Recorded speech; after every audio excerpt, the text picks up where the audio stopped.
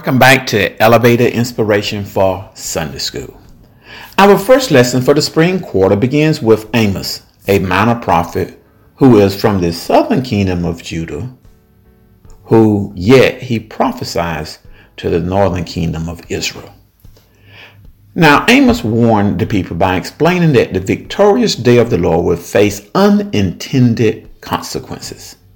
He emphasized that counting on religious ritual to yield divine reward will result in God's wrath.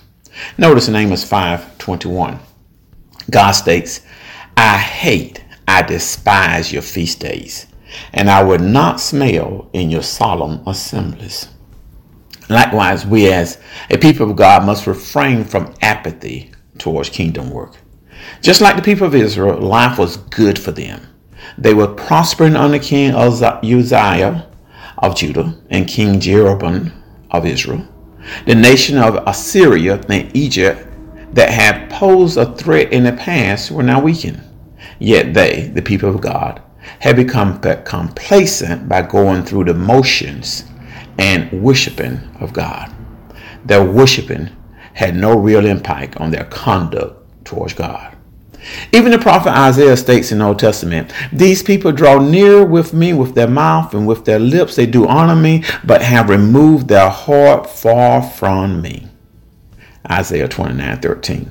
Yet the Savior reminds the Jews of the same in Matthew 15:7-9, with emphasis on, in vain do they worship me.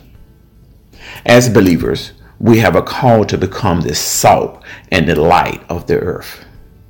Righteousness requires contact with the world, a world that is often characterized by injustice.